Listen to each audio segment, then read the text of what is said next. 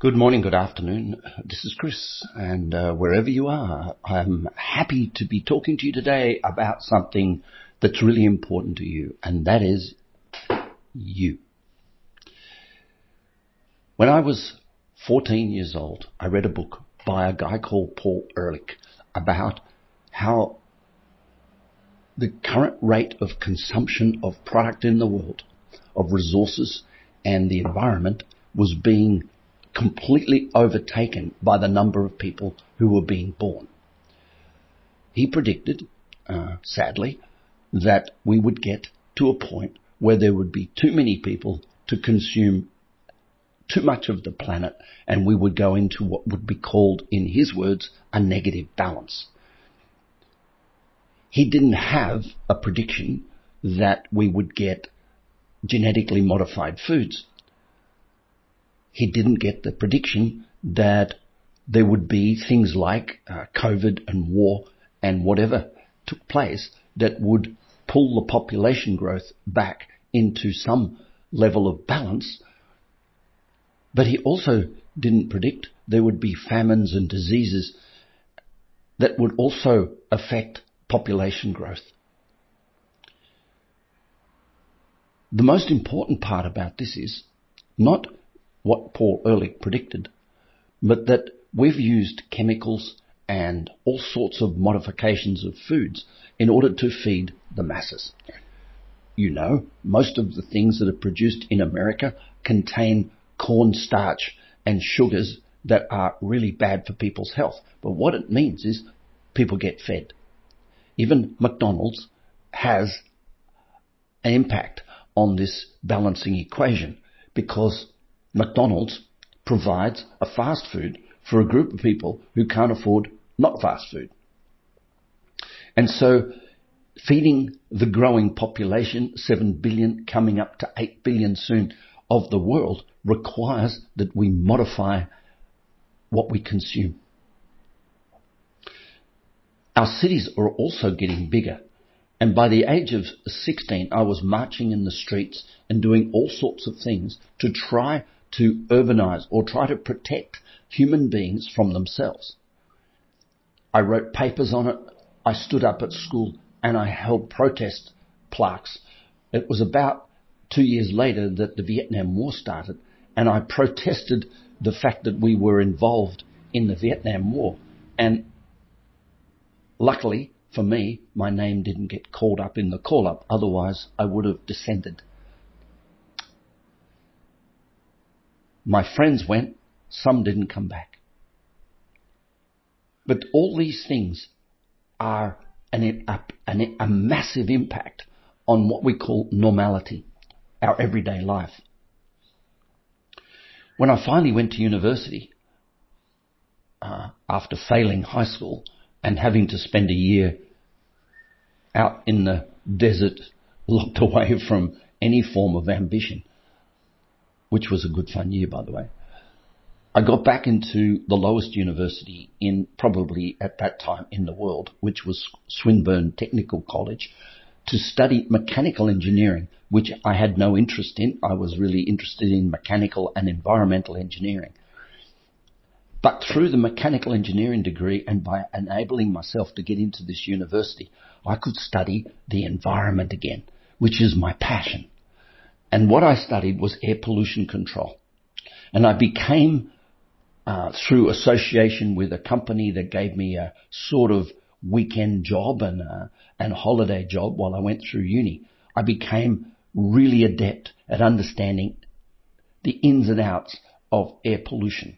I learnt that most organizations, most companies in the world that produce big profits have a statement in their values list that says, let's not pollute the planet, but out through their chimney, they claim whatever came out was the consequence of technical inability to reduce it. After 4 years at uni, I patented a system of hot gas scrubbing, a system that could take massive amounts of pollution out of brick kilns and out of aluminium smelters and out of cement factories by using gravel and sand as the filtration mechanism for this very, very hot and very, very toxic gas that was being pumped into the atmosphere.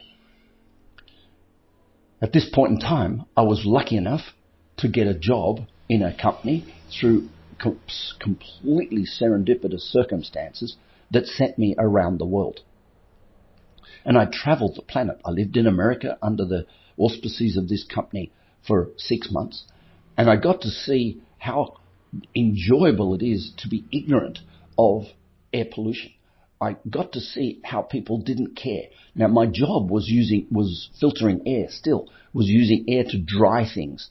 And so my expertise in the management of airflow, in jet propulsion, in flow dynamics, and understanding all this work helped many companies around the world in drying paper. And I know that sounds a little trivial, but I end up in Asia, traveling throughout the very darkest places of Asia, in the very most primitive parts, where they had built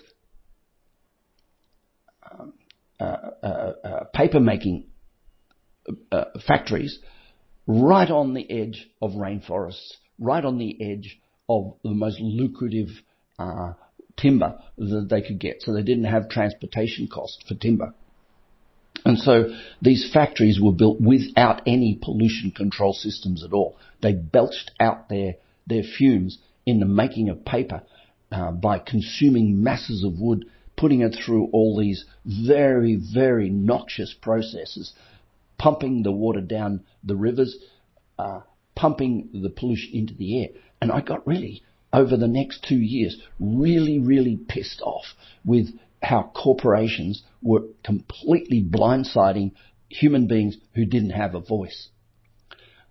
I was dealing with the managers, and in many cases in Asia, Chinese owners of these big factories that were planted all the way through Indonesia, Malaysia, in the backwoods of the Philippines, all up through Korea. I met the owners and the manager, and I talked to them about the environmental impact of their plant while I helped them dry paper. And they threw their arms up and said, "What can we do?" So there was again a willingness to ignore the little person who lived in the village down the street who was dying from consuming the water or breathing the atmosphere. I got ticked off, and when I eventually left this company after 3 or 4 years working for them, I started my own air pollution control business. And I was lucky, again, I knew someone who worked at that original air pollution control company while I was going through uni. He worked in a company that had gone bankrupt, and I bought the company he worked for that had gone bankrupt. And with $500,000 of debt, and I negotiated with the German licensee of that product that they'd gone into debt for to delay the payment for 3 years while I rebuilt the business. And with very little business management experience, except very hands-on experience that I built 3 businesses already by the time I was 20 years old. So I kind of like knew what it took and the amount of hard work it took. I took this business from minus $500,000 to $12 million profit in 5 years. But the reason it went from low profit or broke to high profit was not because I was a great businessman. It was because I have a passion, a steep, stilled Australian passion for nature. I love nature, and I really get ticked off when I see people consciously polluting the atmosphere. And so with the license that I'd created and the patented system that I'd built, I went around Australia and other parts of the world selling air pollution control systems. Many of them were, would you believe, indoors. So when we think of air pollution control, we think of atmospheric. But the atmosphere in which people work, like in a factory making, as an example, tea, the Lipton factory in Melbourne, the dust that comes off tea when you open a big box that comes from India or something, and it's a wooden box, and you tip that box upside down, the dust that comes off tea on the conveyor belt is carcinogenic. It's very fine. It kills people. It's as bad as asbestos. And so part of my work was what's called industrial hygiene, making the environment for people who worked indoors, inside factories, inside places where there were conveyor belts conveying grain, conveying cement, conveying coal, making the environment livable for the people who worked there. Now, up until the 80s and 90s, people often wore masks, or as it was when I went doing asbestos protection in Malaysia, no mask, and also Indonesia, no masks at all, because the consequences of their death could never be linked back to their work, and so the companies remained immune. But the time had changed, and people were getting sick, and the links were being made between tobacco smoking, between very fine dust, and people's well-being. And so the environment inside factories became crucial for the wellness of staff, but also for profit. And so I got a lot of work doing industrial hygiene, cleaning the atmosphere inside a factory. And this is sort of unbelievable thing to say that we would knowingly let the dust fume off a conveyor belt in a tea factory into the mouths and the lungs of the people who worked there, knowingly that they were being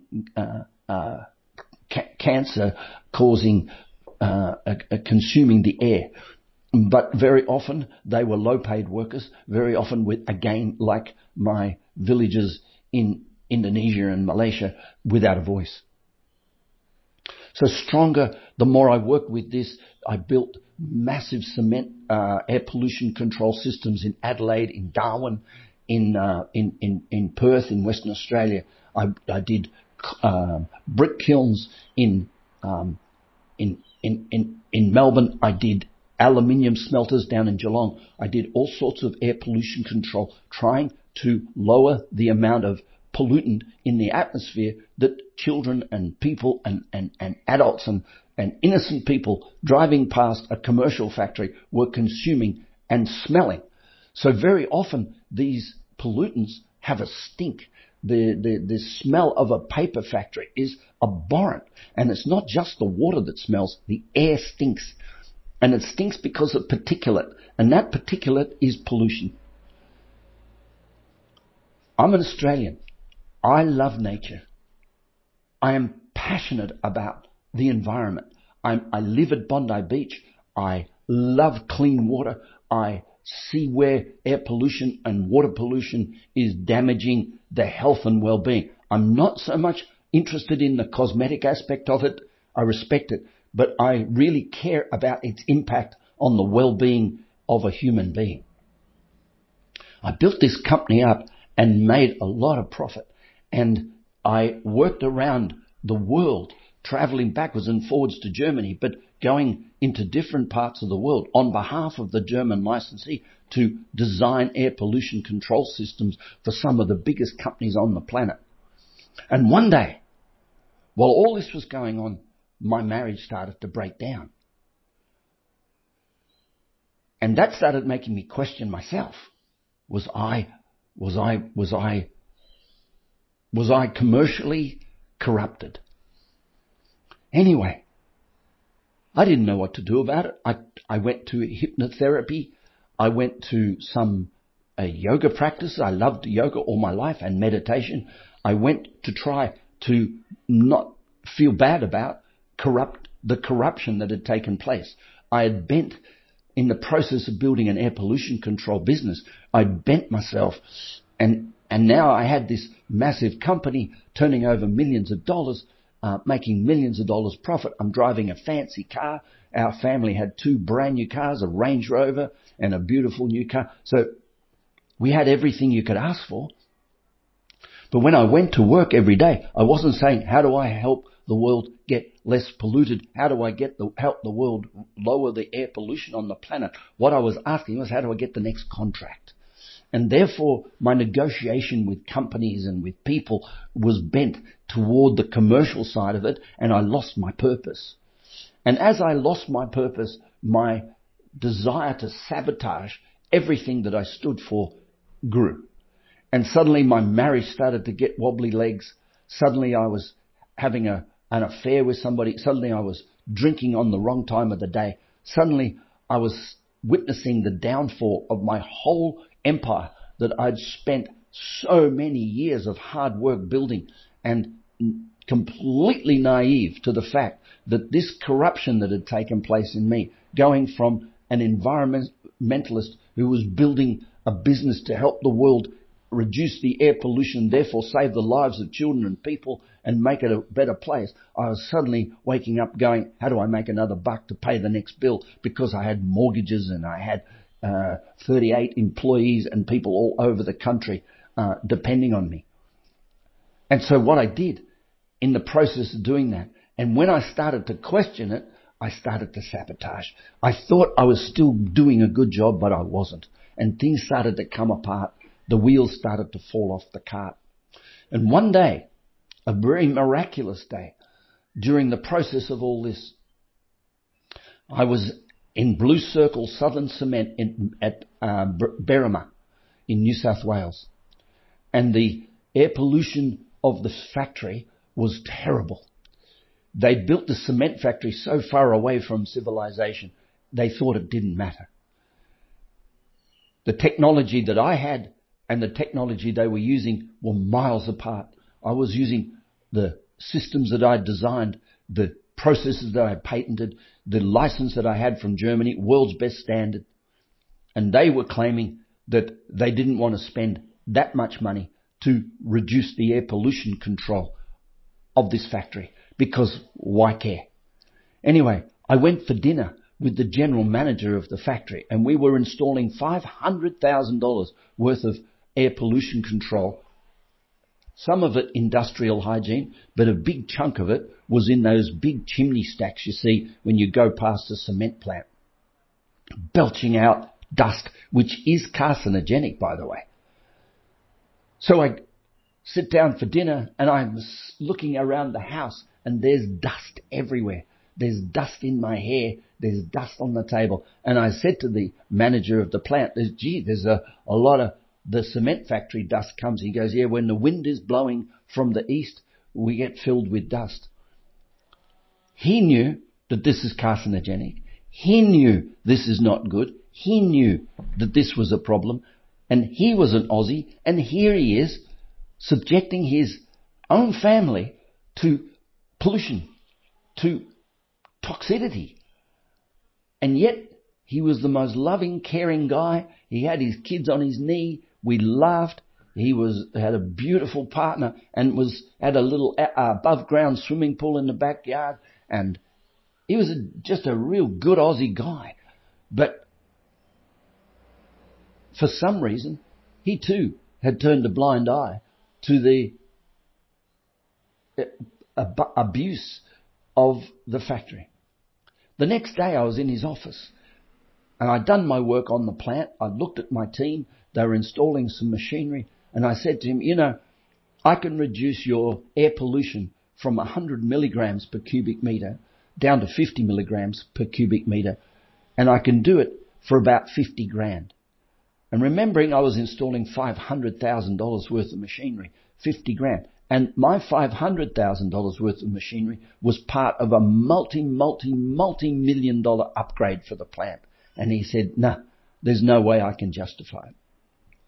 I'm sitting in front of this guy, questioning my own moral intent, commercialized myself. I'm sitting in front of this guy, having had dinner with him, with a loving family, being welcomed into their home. I'm sitting in front of this guy, and he's the general manager of a very big factory, very huge, 3 cement kilns. And I burst into tears. It's the most terrible moment of my business career. I've cried a lot in my life. I usually choose private moments or the privacy of my relationship or the privacy of a space. to let those tears flow.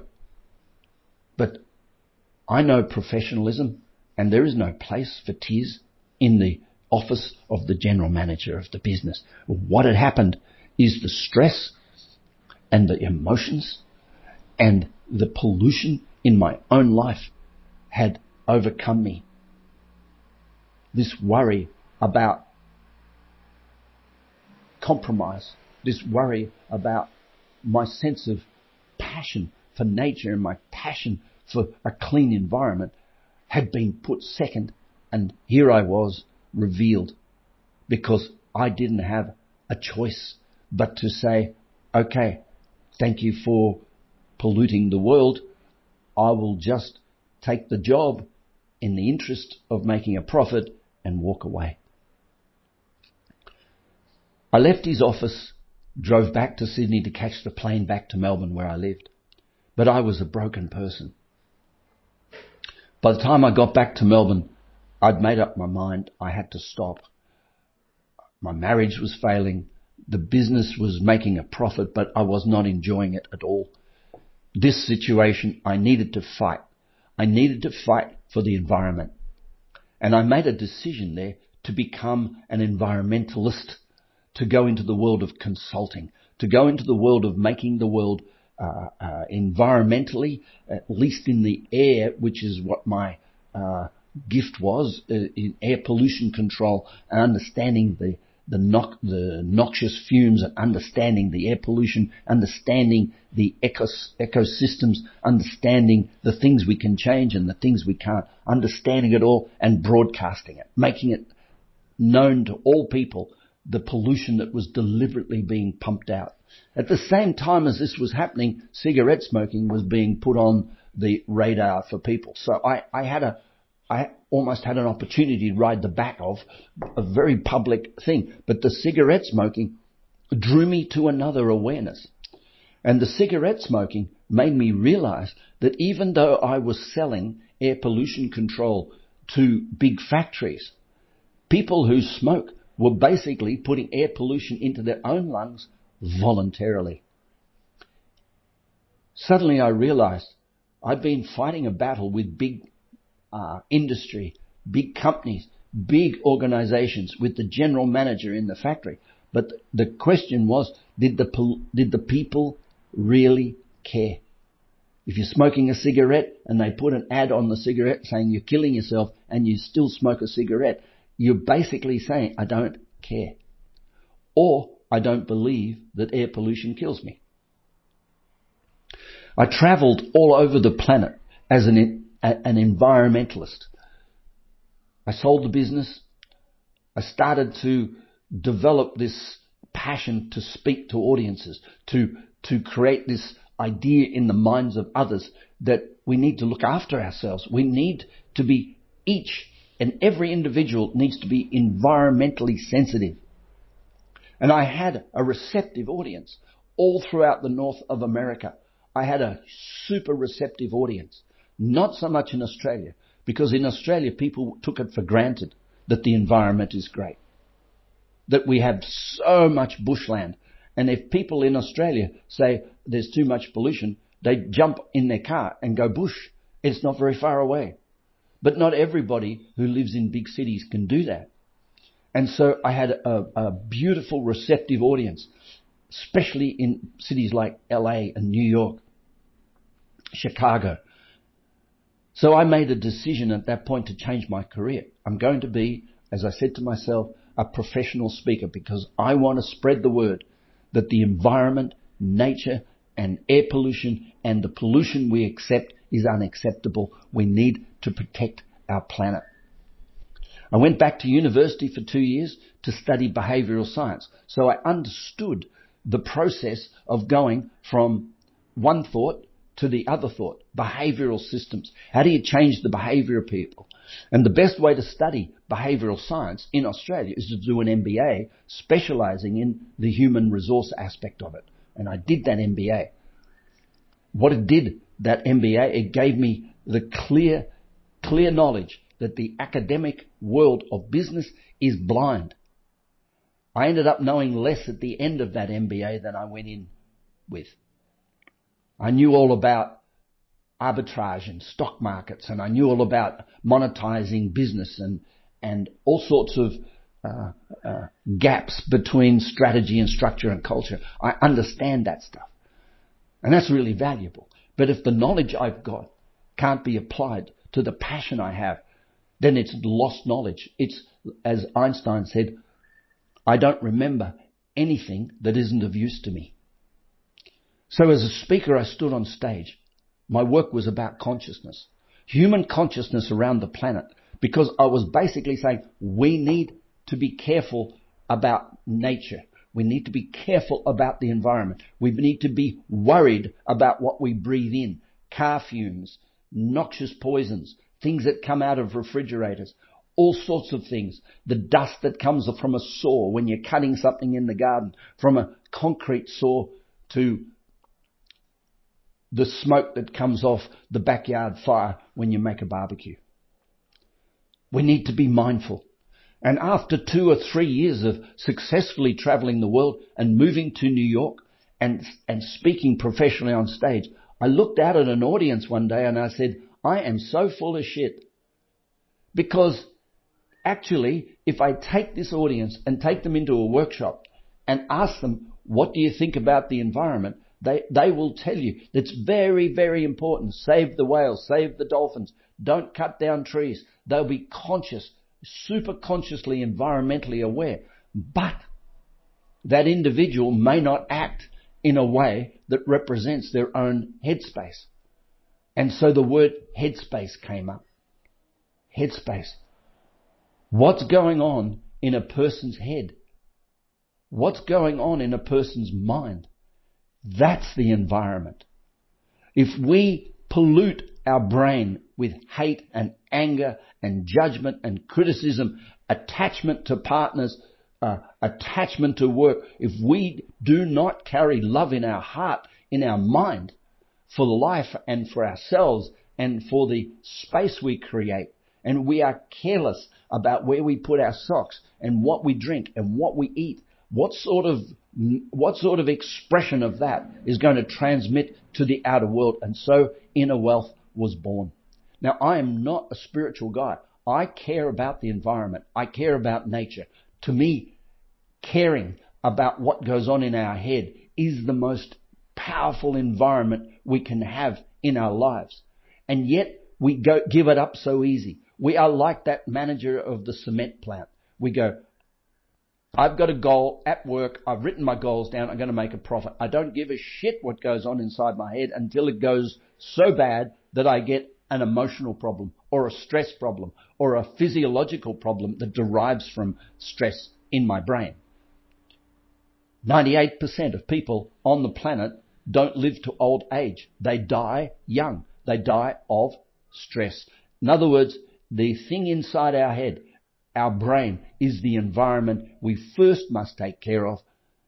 Otherwise, it's hypocritical, isn't it? Worried about water pollution, worried about air pollution, worried about population control, worried about all these things and blaming the world for it, talking about bushfires and El Nino and all these other things, when we've got anger and hate and vindictiveness and jealousy and cruelty inside our own brain towards ourselves.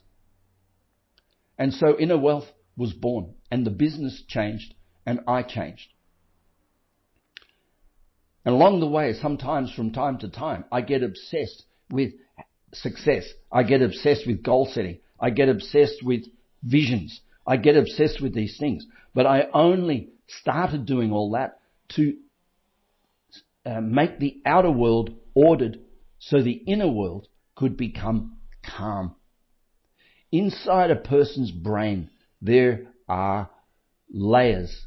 There we have a primal brain, which is the monkey brain, which is the brain that we were brought to this planet with millions and millions and millions and millions of years ago. And then we have the next level of brain, and the next level, and the next level. So these brains, these 7 brains, 7 levels of human being, are all still there, ready to function, ready to operate. The primal brain, it's fight, flight. It will protect itself one way or another. The should brain wants to join with a collaborative mindset of a community, so it thinks that it thinks, but it doesn't think. It takes the gospel and it takes books and it takes other people's teachings like the Buddha, and it listens to the internet and watches YouTube videos trying to emulate somebody else who probably is just a disturbed brain as the individual doing the reading. The individual who's actually doing the searching is disturbing their brain by searching. There is no peace. There's an argument between what's going on and what they want to go on. Expectations block love. And then I see people in relationships treating themselves badly in order to make someone else happy. In other words, that's an air pollution system. That's a cement factory belching out dust and then cooking people dinner to say, don't worry about it. The pollution we put out of ourselves is the pollution that drives pollution. The environment inside ourselves is the environment that causes everything. People say you measure a human being by their behavior. People say you measure a human being and know a human being by watching what they do. They're wrong. Find out what that person thinks.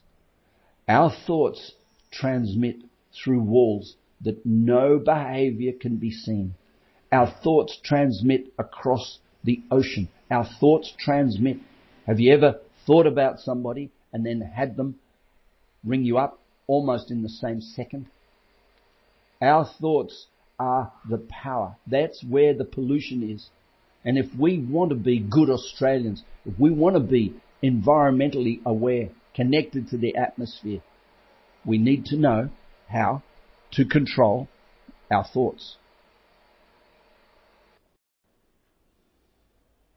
And so, the most important part of air pollution control is what goes on inside our head. The most important real estate we own is that little piece right on top of our skull. We are the environment we create. There's no use complaining that somebody is not listening to you or attracted to you or not following you or is not doing what you want. That is all pollution. That is all toxin. Toxin to you and toxin to the world around you. There is no use being negative to people. Did you know that 90% of people on the planet have negative self-talk? And if you give negative self-talk, you can quite often push that person into the darkness that they're trying their hardest to avoid by being self-righteous. It is so easy to be complimentary. It is so easy to have a purpose, a vision. It is so easy to be thankful for small things. It is so easy to put love ahead of profit. It is so easy to say, I could be bothered by what you're saying. I could be annoyed with what you're saying. I could be disappointed by what you've done. I could be frustrated, but I know I don't have to be. I am not an pollution-making machine. My thoughts, my feelings create the environment that I build on this planet, and I am one person who doesn't have to be one of the 98% of the planet thinking negative self-talk. I can be one of the people on the planet saying, no, I will not blame the government. I will not blame things. I will not go searching on the internet for new ways to be me. I will not go thinking that I can sharpen or harden or reinforce my identity by going and finding thoughts and people that agree with my opinions. I can say I will become formless. And what will give me form in the planet is a mindset of love, a mindset of gratitude, presence, certainty, and love. I will not be a polluter. I will make the decision. There are many stories, many anecdotes about the butterfly who flapped its wings and changed the world. Every single movement we make, every single step we take, whether we plant our foot hard on the floor or whether we feel the floor beneath our feet, that's a choice. And every one of us is powerful in having that choice.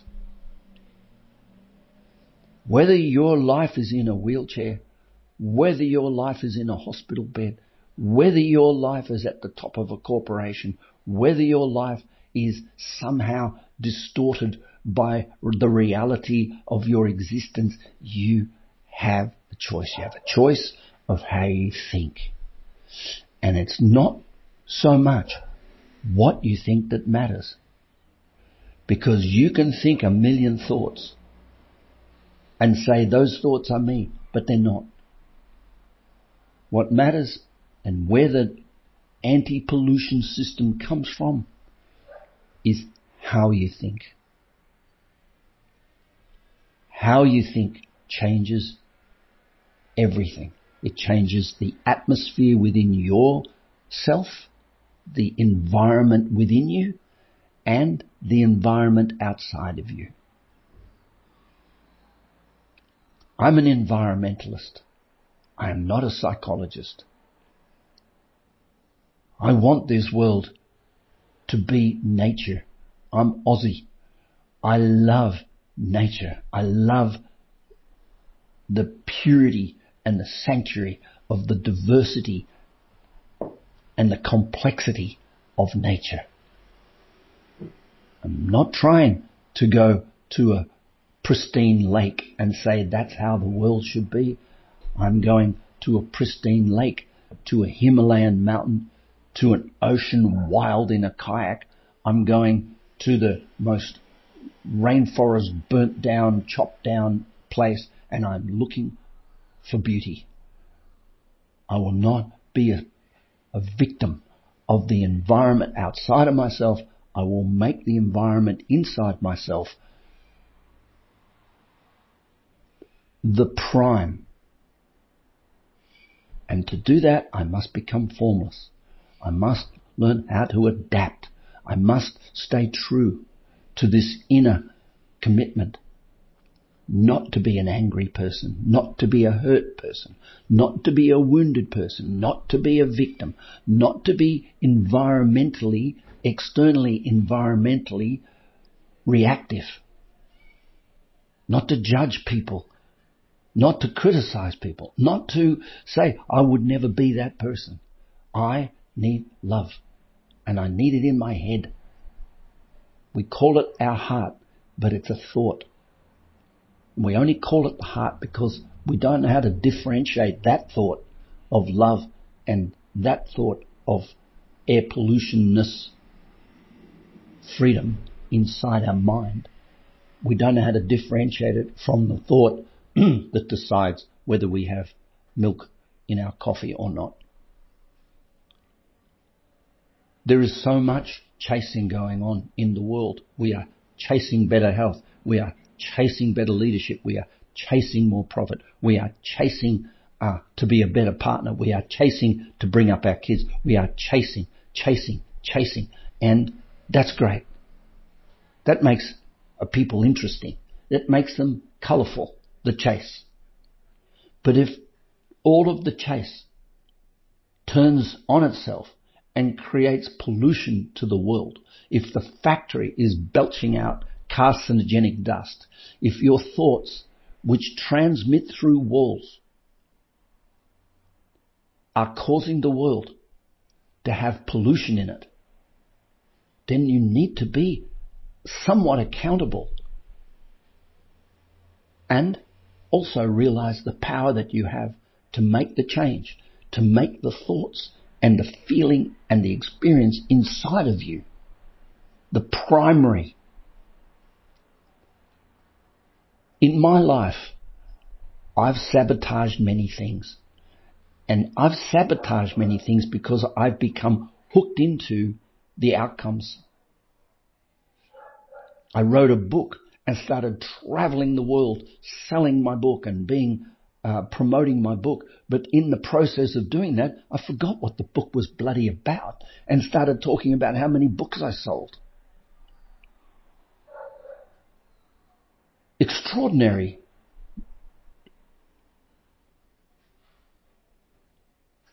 In building and working with First Nation people and youth at risk in Canada, I started that business talking about creating an environment in a community. And I got so frustrated with the pushback that I started getting too big for my boots, I suppose you could say. And I forgot that the reason I was allowed in that, as a white person, allowed in an indigenous community, because I love nature and because I'm humble and I believe in the environment, in the individual, can change the world. And I got hooked into trying to fight for indigenous rights. I got distracted.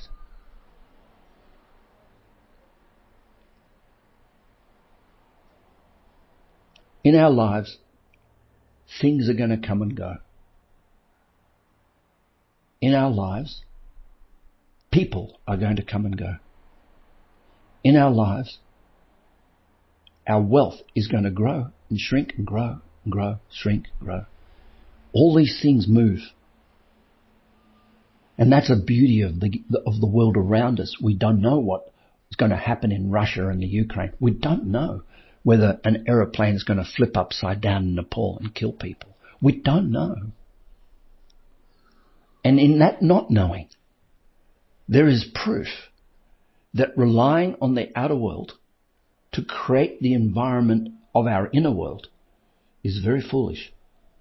Relying on a relationship to make us happy. Relying on our children behaving in the way we want to make us happy is not the way it's meant to be. Relying on how much money we earn to make us happy is not the way it's meant to be. We have control of the environment within us. And then we read the newspaper. The question's going to be, does the newspaper reading affect the environment within? And there's the power of being a human being, the environment within. And so, as I close this off and I reflect on the era from being 14 to where I am now, 55 years, I have never deviated a day from the concept of needing to be responsible for nature and the environment we create. The only thing that's changed is the form of that environment has gone from factory chimneys and industrial hygiene and how many people are born and how much they eat and how much they consume, to the power of a human thought and what it can cause on this beautiful planet. That's where nature starts. It starts in any individual saying, I will take responsibility for my thoughts.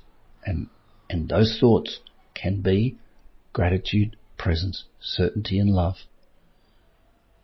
And from there, I will build the outside world. Because thoughts travel through walls that behavior cannot see. This is Chris. You have a beautiful day. Bye for now.